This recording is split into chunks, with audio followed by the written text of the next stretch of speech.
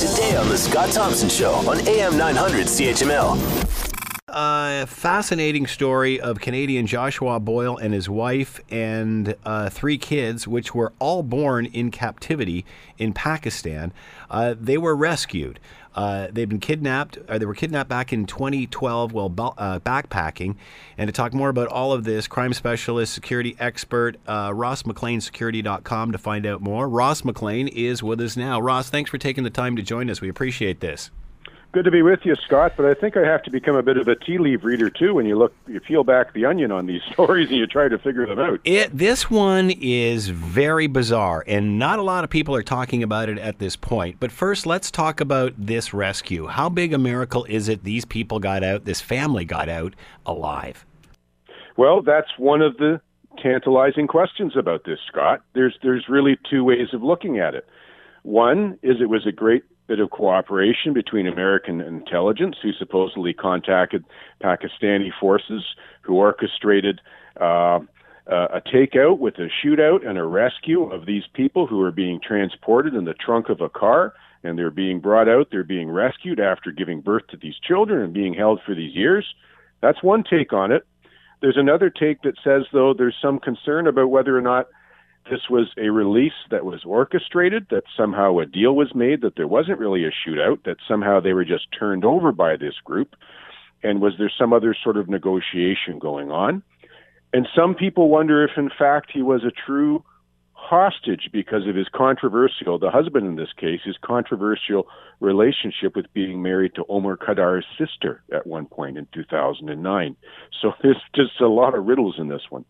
How do we explain this? Because obviously, if you're married to Omar Khadr's sister, I shouldn't say obviously, but certainly there's the assumption there that you could be a sympathizer of some sort.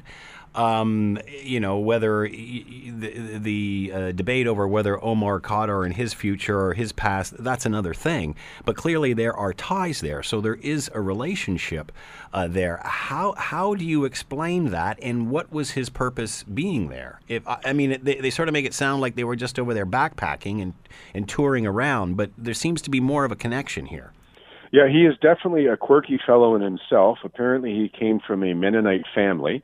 He was a fanboy of terrorism ever since the 2001 World Trade Center takedown. He claimed that he was the one most responsible for writing articles on terrorism on Wikipedia. He became involved with the Omar Khadr story and almost became like a fanboy in a way, and hooked up with his sister and then got married to his sister and divorced a year later.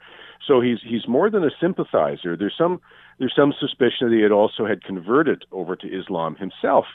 And, certainly taking your pregnant wife backpacking in the hills of Afghanistan, is a little bit of a strange holiday for just about anybody to take us. What do we know about his relationship with Omar Khadr's sister?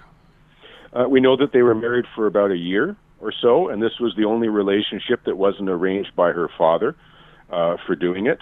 So we don't know much more than that. We don't know what happened to it, why it wasn't successful?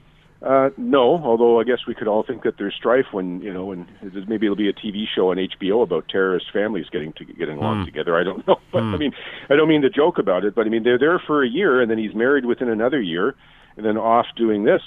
So it's going to be interesting to find out what happened here as to why the turnover took place.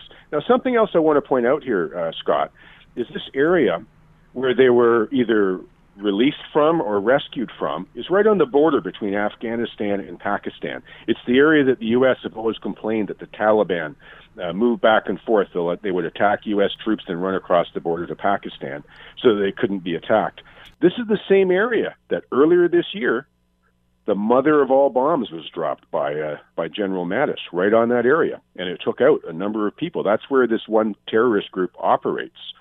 And we know that President Trump has been doing a lot of leaning on people in the Middle East and around the world to get in line with fighting terrorism.